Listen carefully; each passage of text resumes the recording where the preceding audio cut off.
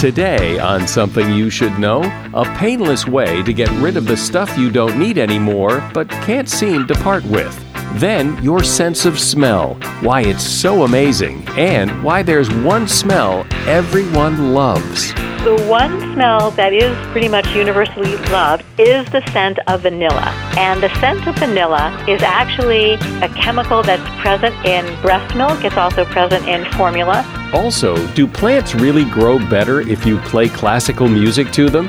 And the important experiences in your life. It's not just having them, it's when you have them. We have many, many deaths. The college student, he dies and moves on and gets a job. The single person, he or she dies, gets married. And in those periods, there are experiences that are meant for that time period. And if you don't have those experiences then, it's too late. All this today on Something You Should Know. If you ask any manager, I bet you they can tell you some hiring horror story, because hiring is hard. That's why if you're hiring, you need Indeed. Indeed is your matching and hiring platform with over 350 million global monthly visitors, according to Indeed data, and a matching engine that helps you find quality candidates fast. And fast is good, but quality also matters. And 93% of employers agree that Indeed delivers the highest quality matches compared to other job sites, according to a recent Indeed survey. So why leave hiring up to your every so often, once in a while, try to do the best you can approach to hiring when Indeed gives you a proven system that works? And so many potential candidates, you're bound to find the right person.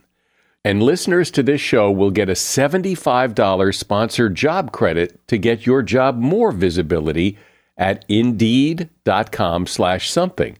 Just go to Indeed.com/something right now and support our show by saying you heard about Indeed on this podcast. Indeed.com/something. Terms and conditions apply. Need to hire? You need Indeed. Something you should know. Fascinating intel, the world's top experts, and practical advice you can use in your life. Today, Something You Should Know with Mike Carruthers. Hi, welcome to Something You Should Know. And a special welcome to new listeners. We have some new listeners this week, and I hope you like what you hear, that you'll subscribe to this podcast and tell your friends. You know, I guess it's human nature to save things to a greater or lesser degree. Some people save everything, but there is something about saving things. And if you're saving old bank statements or electric bills, or you've got the old VCR, in the garage, or maybe some audio cassettes, you have to ask yourself, why? You could probably get rid of a lot of it. Remember, unless you've committed fraud, the IRS won't come after you for anything tax-related that's older than 3 years. That old VCR, it's not coming back. Neither are those old audio cassettes, or that favorite shirt from 1978 that seemed like such a nice shirt at the time. Professional organizer Barbara Hemphill recommends that you put stuff like that in a box and write the current date on the outside of the box. If you never open that box in the next year, then you don't really need what's inside, so you can safely get rid of it. She says in her 20-plus years of helping people and corporations get rid of old stuff, never once has anybody told her they wished that they'd kept something that they'd thrown away. Not once. And that is something you should know. Of all your senses, the one you probably don't think that much about is your sense of smell. Yeah, it's there, and you notice it when something smells particularly nice or particularly horrible or particularly delicious. But actually, your sense of smell is really fascinating. Things that smell good to you smell bad to others. Things that smell good to you stop smelling good to you if there's too much of it. If you lose your sense of smell, there are some things you can do to get it back. And here to discuss all of this and much more is Rachel Herz. Rachel teaches at Boston College and at Brown University. She's written for Psychology Today and the Huffington Post and other publications. And she is the author of several books, including The Scent of Desire, Discovering Our Enigmatic Sense of Smell. Welcome, Rachel. Hi, Mike. Thanks for having me on. So I've always found the sense of smell to be particularly interesting. But I would bet if you asked people, all right, you have to give up one of your 5 senses, I bet sense of smell would be right at the top of that list, because I just don't think people appreciate it that much or care about it that much. It's just not that important. You're absolutely right about that. And not only is it the top sense for most people to think about giving up, it actually ranks with losing your big toe in terms of how much people care about, things they would lose off of their body. So forget about even competing with the other senses. It's like competing with a tiny appendage on one foot. So yes, most people really don't realize how important their sense of smell is. And even the medical community dismisses it as well. I mean, if you look at the value that life insurances place on losing your sense of smell, they use the American Medical Association value of your senses in terms of your life's worth. And the sense of smell is given 1 to 5%, and vision is given 85%. And so you said people don't appreciate how important your sense of smell is. Well, so how important is it? Like, so for example, what? Why does it have such bad PR if it's so important? Well, just going back to the bad PR, I think part of the bad PR is actually a hangover from the Victorian era, and how Queen Victoria said that animals smell and civilized humans don't. And actually, smell has been used as a pejorative way of classifying people, like literally in terms of lower classes. It's been used in racism. It's been used in a lot of things to sort of denigrate people and distinguish them from sort of the highers and the lowers. And so there is really this sort of kind of pejorative concept in people's minds about just even the word smell. I mean, scent is kind of a nicer word. Odor is down there with smell. It's even probably lower than smell itself.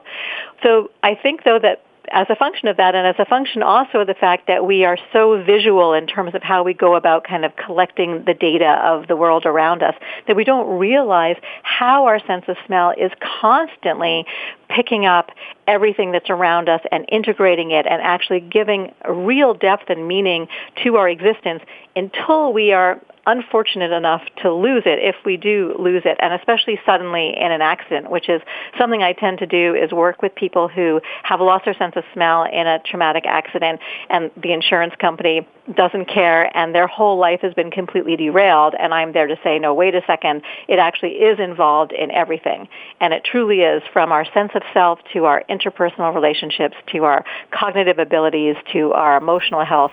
Our sense of smell is really deeply involved in all those aspects of life.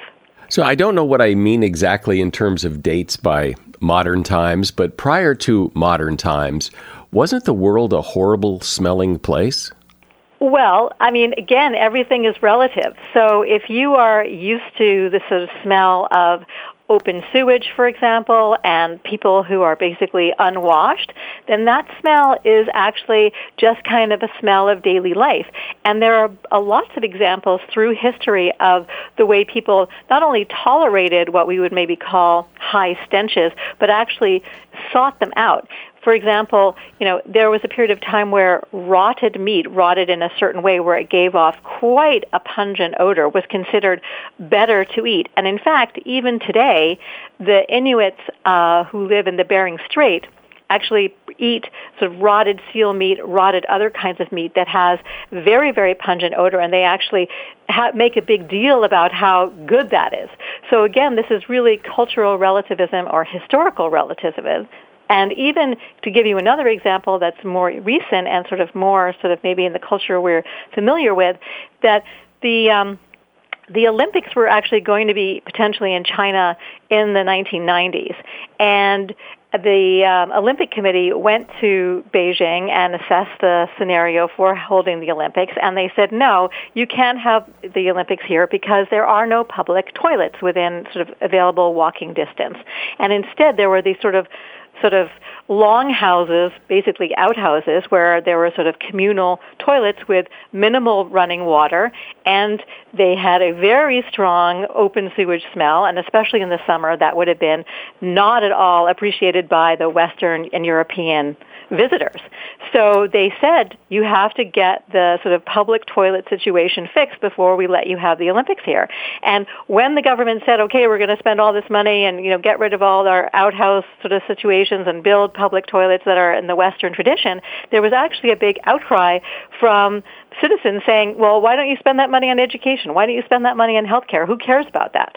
So, and this is just as far back as the 90s. Because it would seem to me, even if you were more or less used to those city smells and the rotting meat and all that in a more urban area, if you went out to the country on a beautiful spring day and the flowers are smelling so great, and then you go back to the city, it would seem to me that you would go, this isn't really that great. Maybe we ought to clean this up. Well, again, this is something that I've spent a lot of time working on and writing about. Our perception of what smells good and what smells bad is learned and based on our personal experiences as well as our cultural kind of teachings. So the reason why you think that the flowers smell good, now there's aspects of the flower scent itself that may be also liked because it has sweet connotations, and sweet connotations because the taste of sweet is innately positive, can sort of imbue a scent that has sweet aspects to its smell with a more positive note. But the sense of smell itself is actually completely sort of tabula rasa until we get experiences that then code what's good and what's bad. And the slight modification I'll say to this rule is that depending upon how strong a smell is to you, whether it's your favorite perfume or, garbage, the more it smells strong, the worse you're going to find it, the more aversive it's going to be. So your favorite smell really, really strong is going to be unpleasant, just like any negative smell. And there's going to be degrees to which you can tolerate both of them. But after that, if you have, a positive association to gasoline, you're going to love that smell. Likewise, skunk, likewise, whatever the meaningfulness of the smell is to you. Actually, give an example in the Scent of Desire about the Maasai, who actually use cow dung to dress their hair and kind of condition it and use it also as a little bit of a dye. And who would put cow poop in their hair, kind of willingly, as it were. So it really is to do with what you think the smell is and what it means to you. If it's cosmetic, then hell yes. If it's, something disgusting and something you want to stay away from, then you're going to choose that route. Well, who hasn't had the experience of, that person who walks in with little perfume goes a long way. And even if you like that perfume, if they're wearing too much, it's overwhelming and it's unpleasant. Exactly, and that brings up something else which is really important with our sense of smell, and that the person who is dousing themselves every day with their cologne or perfume bottle has actually stopped being able to smell their fragrance themselves, and that's why they put so much on, because they're trying to get a glimmer of it. And that's to do with a process called adaptation, which I'll get to in a second. But what we're experiencing is this overdose, and the fact that it's super strong, and it's like, you're kind of coughing as you walk by them because they're so drenched in it. But what happens when we're exposed to a scent all the time, and it's the same thing with the smell of our house. So many people have the experience that they go away on vacation for a couple of weeks, and they come back to their house, and they walk in and go, oh, house smells funny. Well, it may be that you had your windows closed and so on, so some of the smells may have brewed a bit more than usual, but that's actually how your house always smelled, and you have just become unable to detect it. It's like being nose blind, as it were.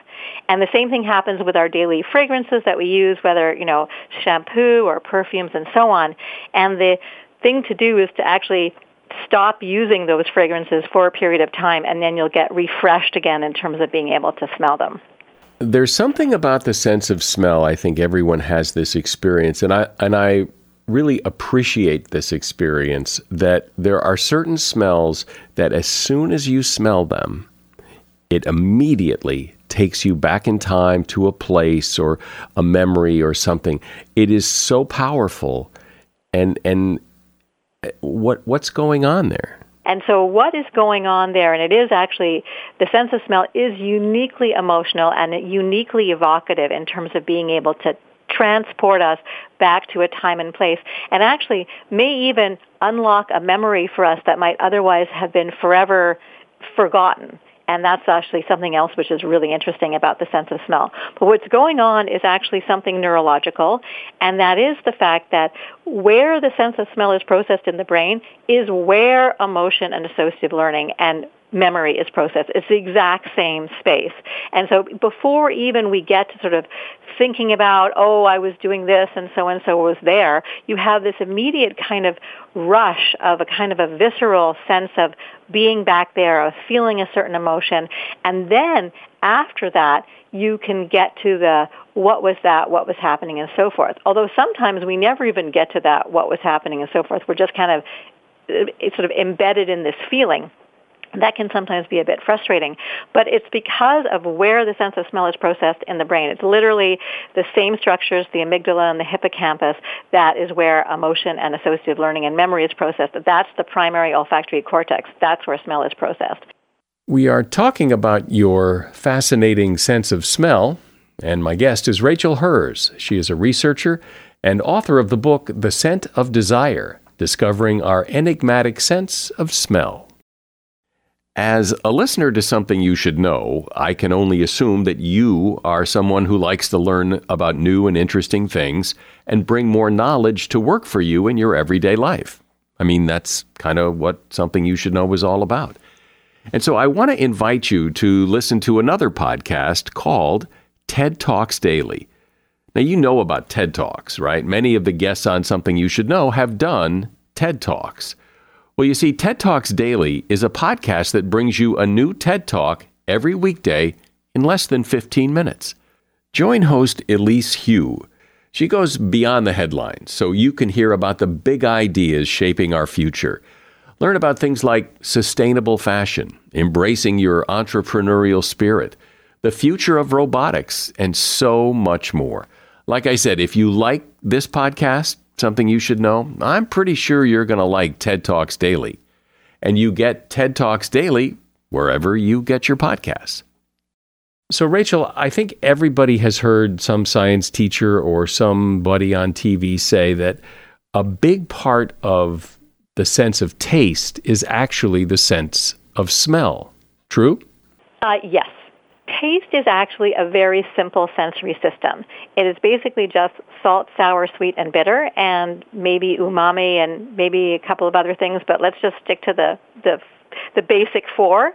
And those are to do with the chemicals that are in our mouth that our taste buds are sensing, and that is what taste is. That is it. But when we're eating, we're chewing the food, whatever it is, and all the aromatics are being released in our mouth from chewing, and it's the aromatics that make bacon smell like bacon, and the taste of bacon, by the way, is just salt. So when we're consuming it, it's all to do with the scent, and the scent plus the taste is what makes flavor. So when people talk about taste colloquially, 99.9% of the time, they really mean flavor. And the way that this works is actually there's an opening at the back of your mouth that goes up into your nose. And anyone who's ever been laughing and had maybe something in their mouth and maybe it kind of accidentally came out of their nose might realize this. And it's also why if you have a cold and your nose is all blocked up and food doesn't seem to taste right, that's because that passageway is being blocked at that time. But when you're normally eating and breathing, you're inhaling while you're chewing. That's bringing the molecules of the aroma up back through the back of the mouth and into the nose and landing on the olfactory receptors, just like it would if you were sniffing in from your nostrils. And then the exhale lets it whoosh all by, and that's where you get the scent plus the taste, and that makes flavor. Is it pretty common that as you get older, that your sense of smell diminishes, just like your other senses? Your eyesight may not be as good as it was when you were younger. Same thing for smell?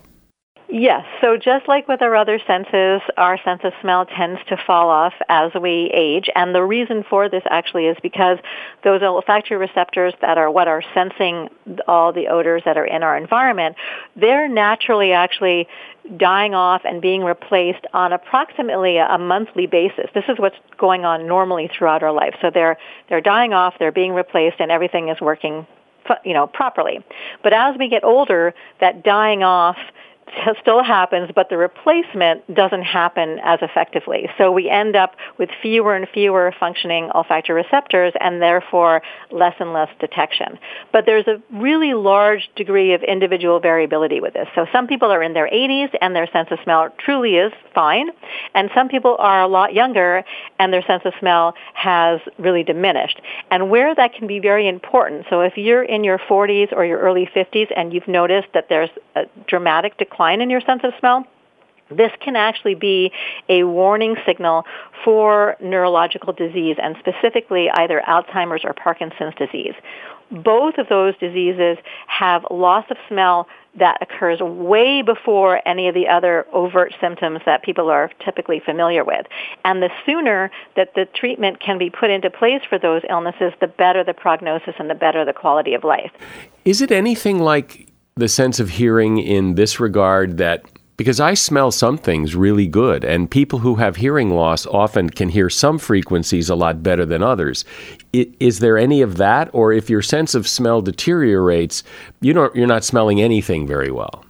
No, I think you just hit on something actually really important and really good to bring up, which is that, I told you that there are these receptors that are dying off and not getting replaced.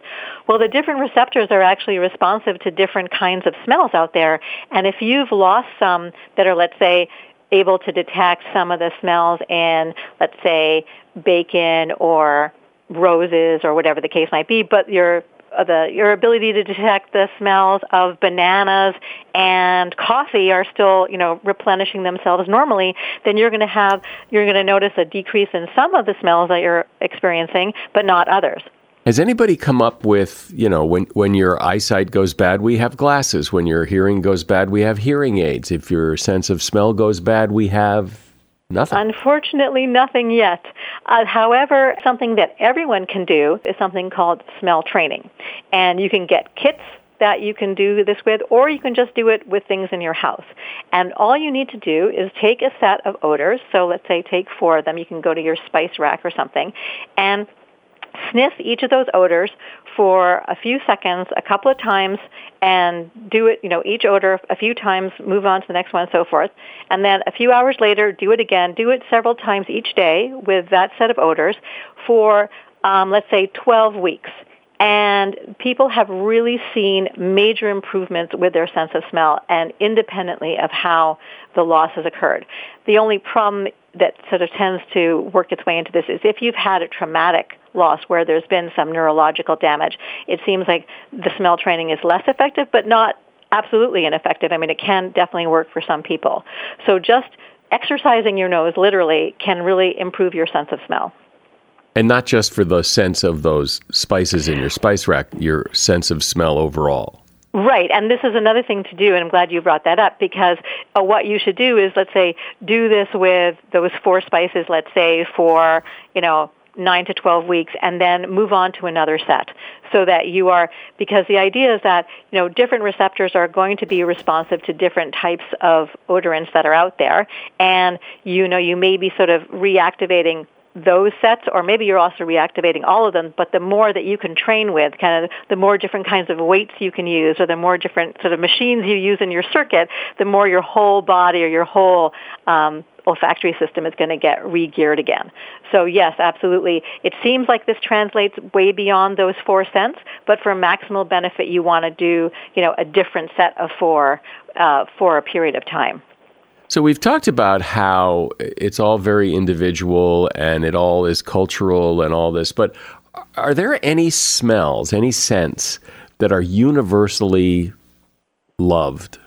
So the one smell that is pretty much universally loved, and this is actually because of also learning, is the scent of vanilla. And the scent of vanilla is actually a chemical that's present in breast milk. It's also present in formula. So and everybody who's alive has been either formula fed or breastfed. And that aroma quality, which is connected to nurturing and cuddling, and there's also some sweet taste in that. And sweet taste, by the way, is innately positive because sweet equals energy equals calories, and we're programmed to like it. So the fact that the scent of vanilla is paired with food, nurturing, cuddling, and sweet taste makes it pretty much universally loved.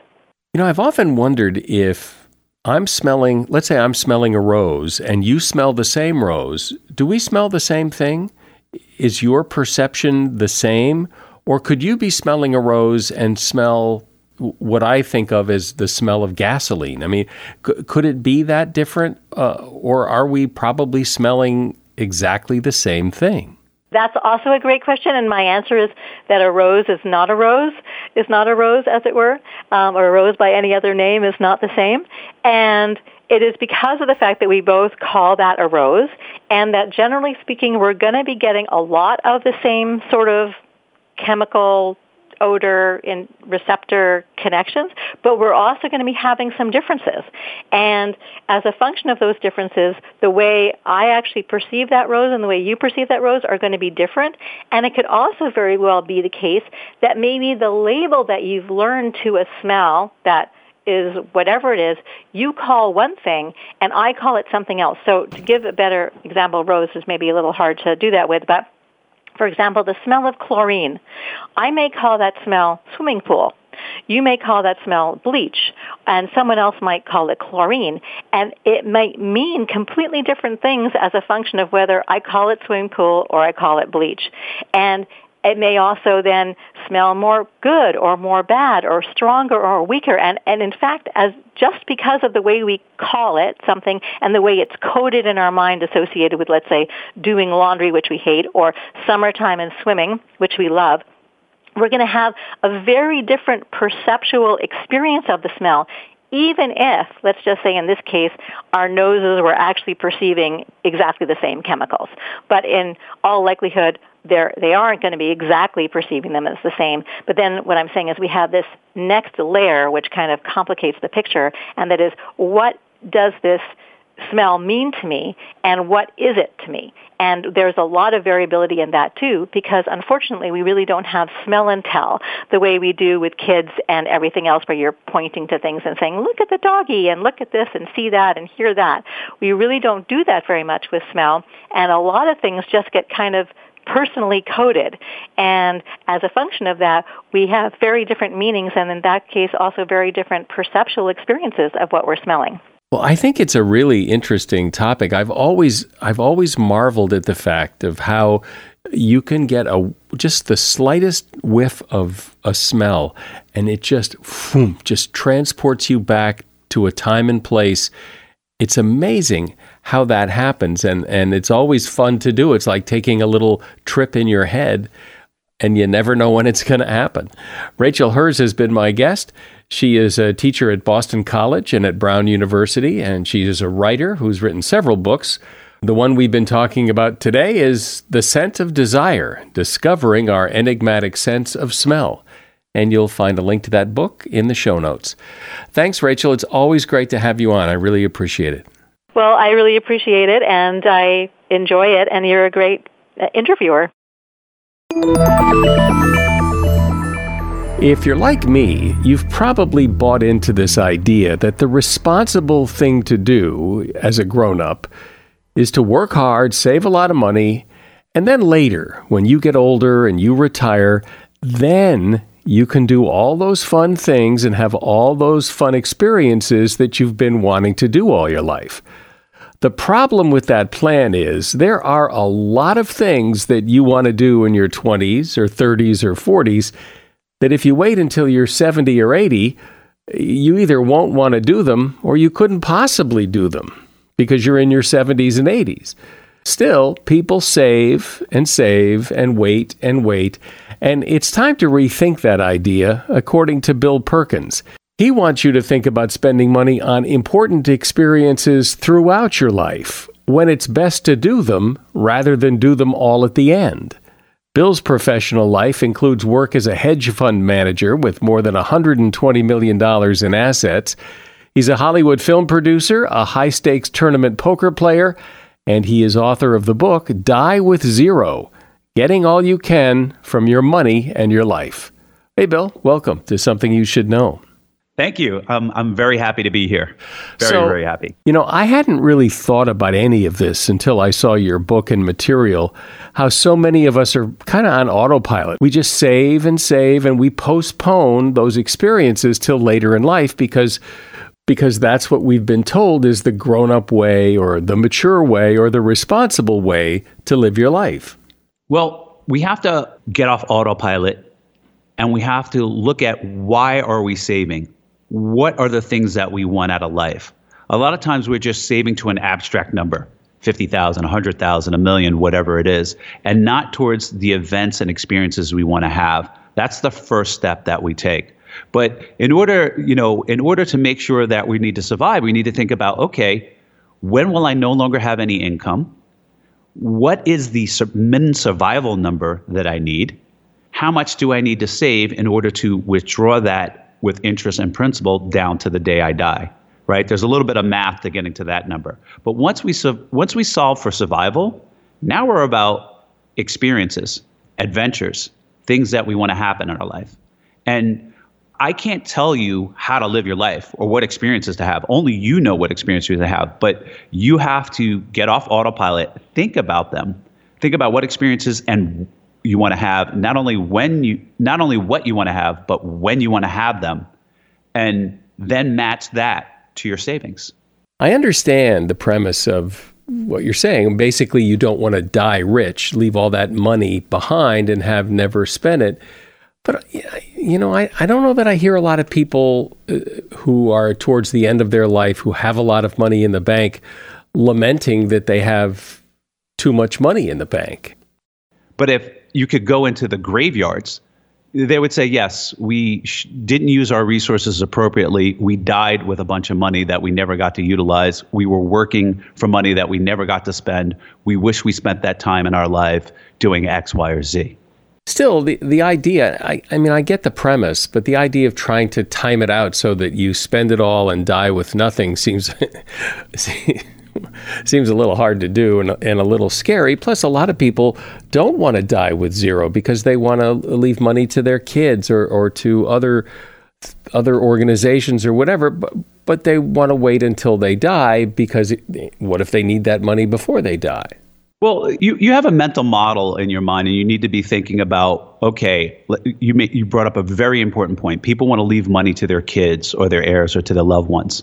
But the same principles that apply to you, that you will die and your body will deteriorate. And as your body deteriorates, certain experiences will become unavailable to you or unenjoyable to you, or just your attitude when you don't want to do them. That's also going to happen to your kids.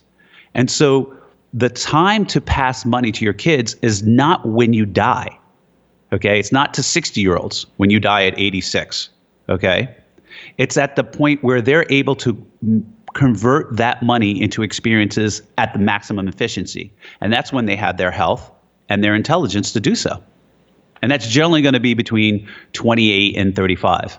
Well, it is interesting how that's just the way it's done. You know, we die, we give money to our kids in our will or however, but it's towards the end of our life, which if we live a long life, our kids are older too.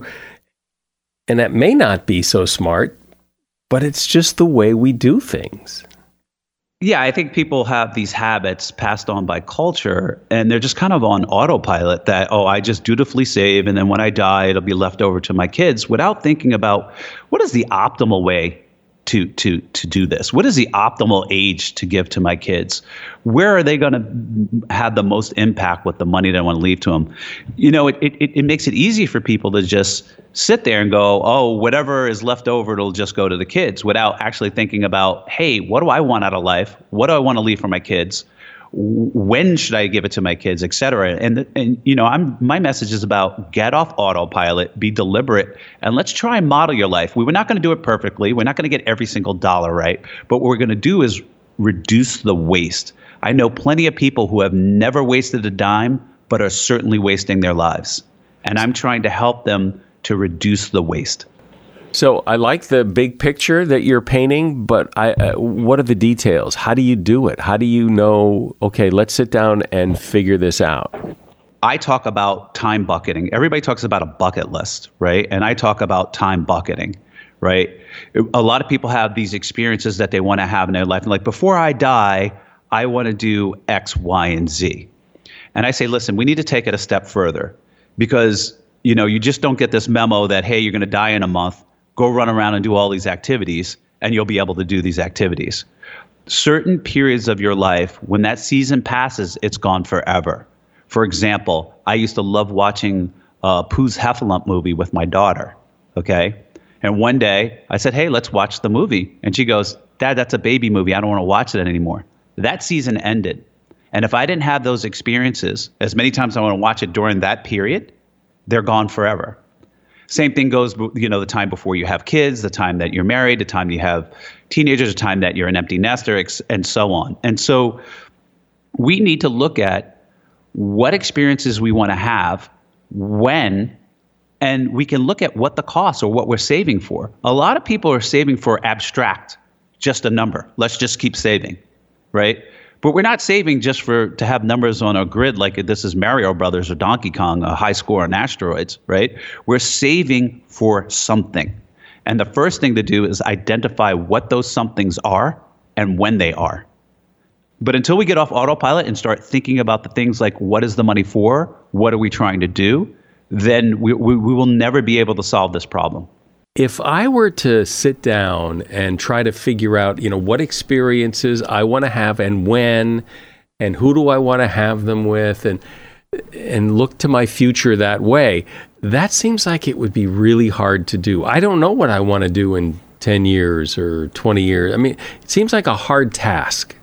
It's not trivial. It's definitely something that you're not used to doing, right? You're a very good podcaster, right? You've been doing it many, many times, and you've developed habits, techniques to get the story out. But you have not developed, hey, between the age of 56 and 60, what things would I like to be doing? What experiences do I want to have? Let me pull out a piece of sheet of paper. Let me look at my relationship, travel, leisure, career, things, events, and big events that I want to do. And let me fill out even the smaller ones.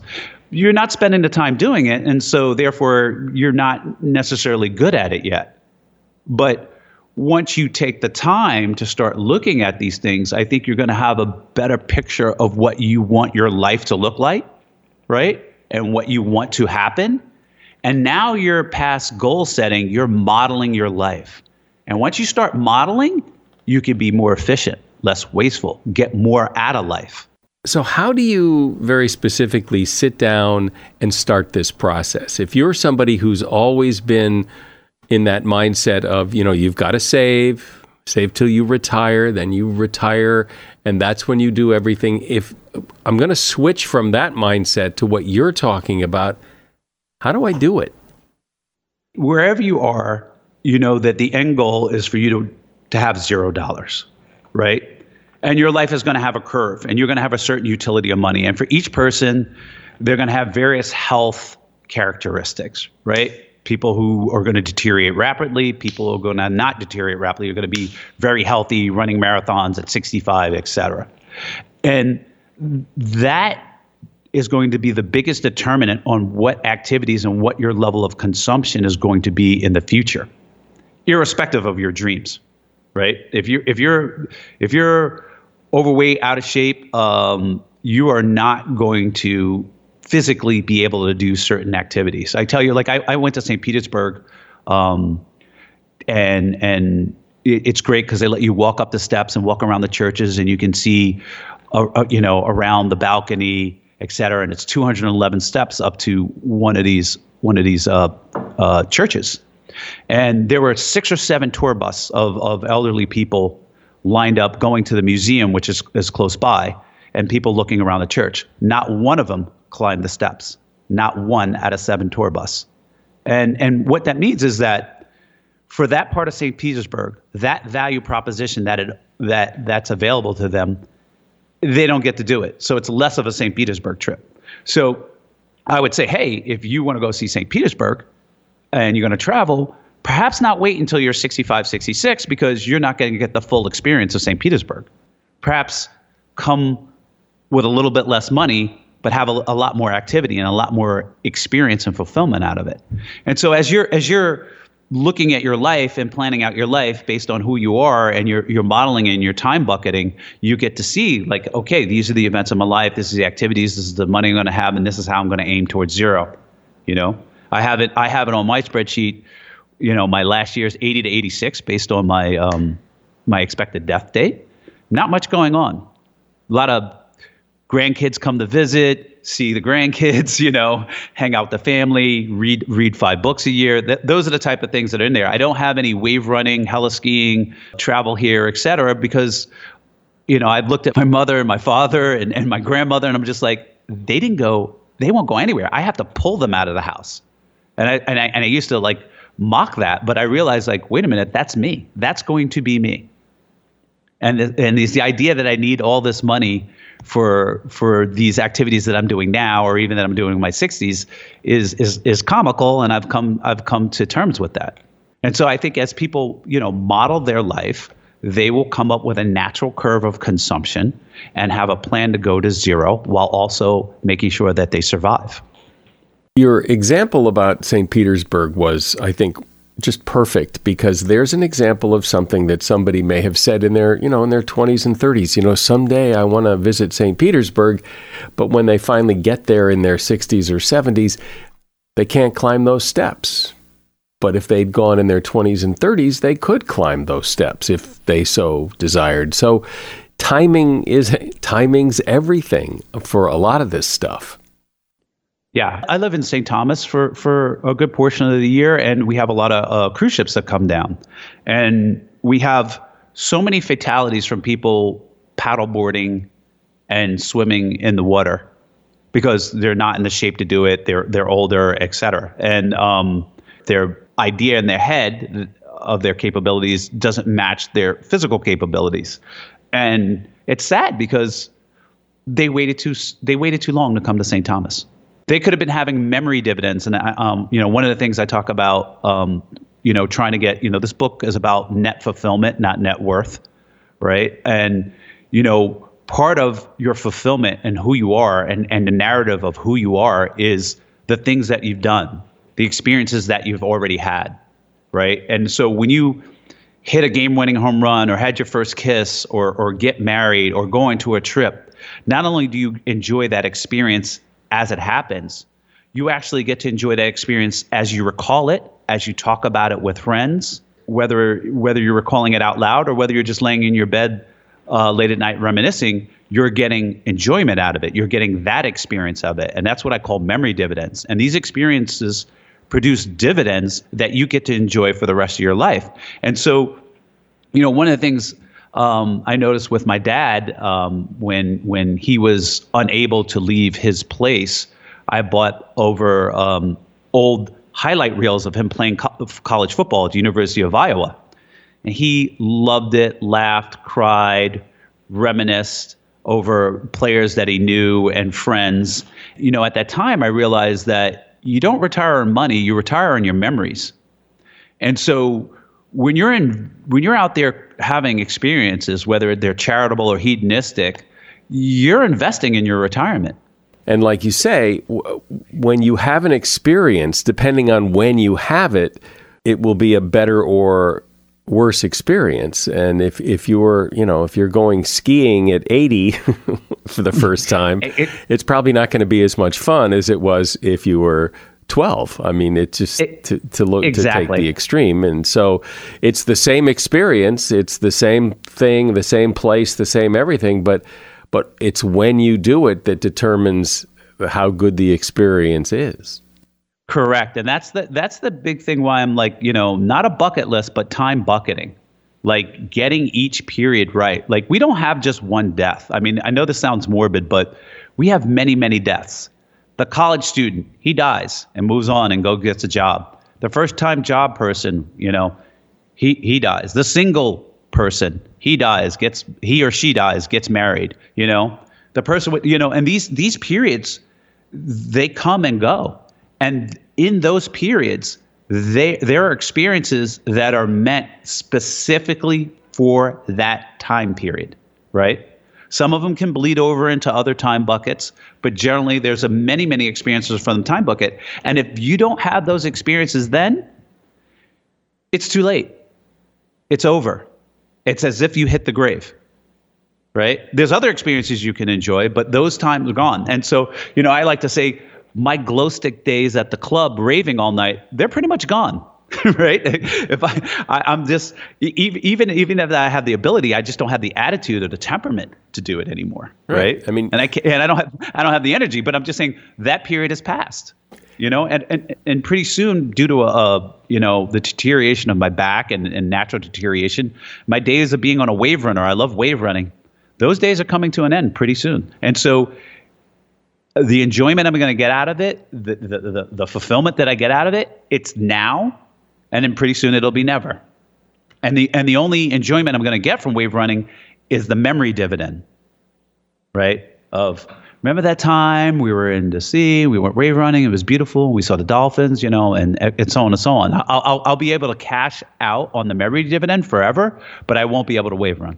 Well, I love these kinds of conversations that really make you question how you've always thought. I mean, I haven't really thought so much about when I have experiences so much as just having experiences. But you've made it pretty clear that timing your experiences in your life is just as important as having them, and that the memories from those experiences from the right time are the real dividends.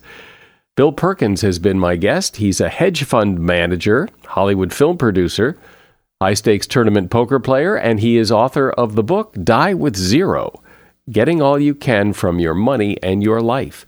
And you'll find a link to his book at Amazon in the show notes. Thanks, Bill. Thanks for being on Something You Should Know. I appreciate it. Thank you. Thank you for having me. Listening to music can be wonderful. It might even seem magical.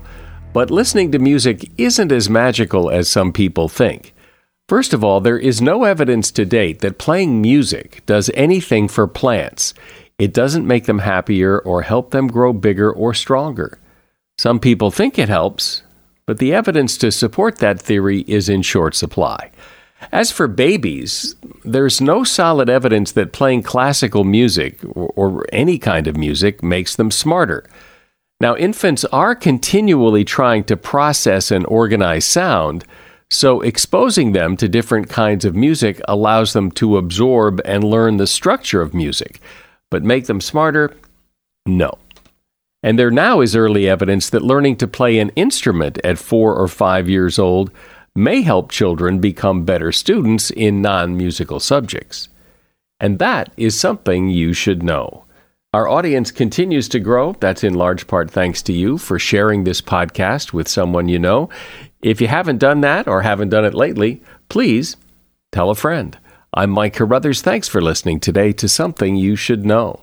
The Bigger Pockets portfolio of podcasts are worthy of your investment. We're having a real conversation as real estate investors. New episodes available every day. It's important to buy where it makes money and not necessarily where you want to travel to. Bigger Pockets, On the Market, Rookie Real Estate, or Money Podcast. The purpose of flipping is to create more cash so then you can reinvest into other types of properties. The Bigger Pockets Podcast, on YouTube or wherever you listen.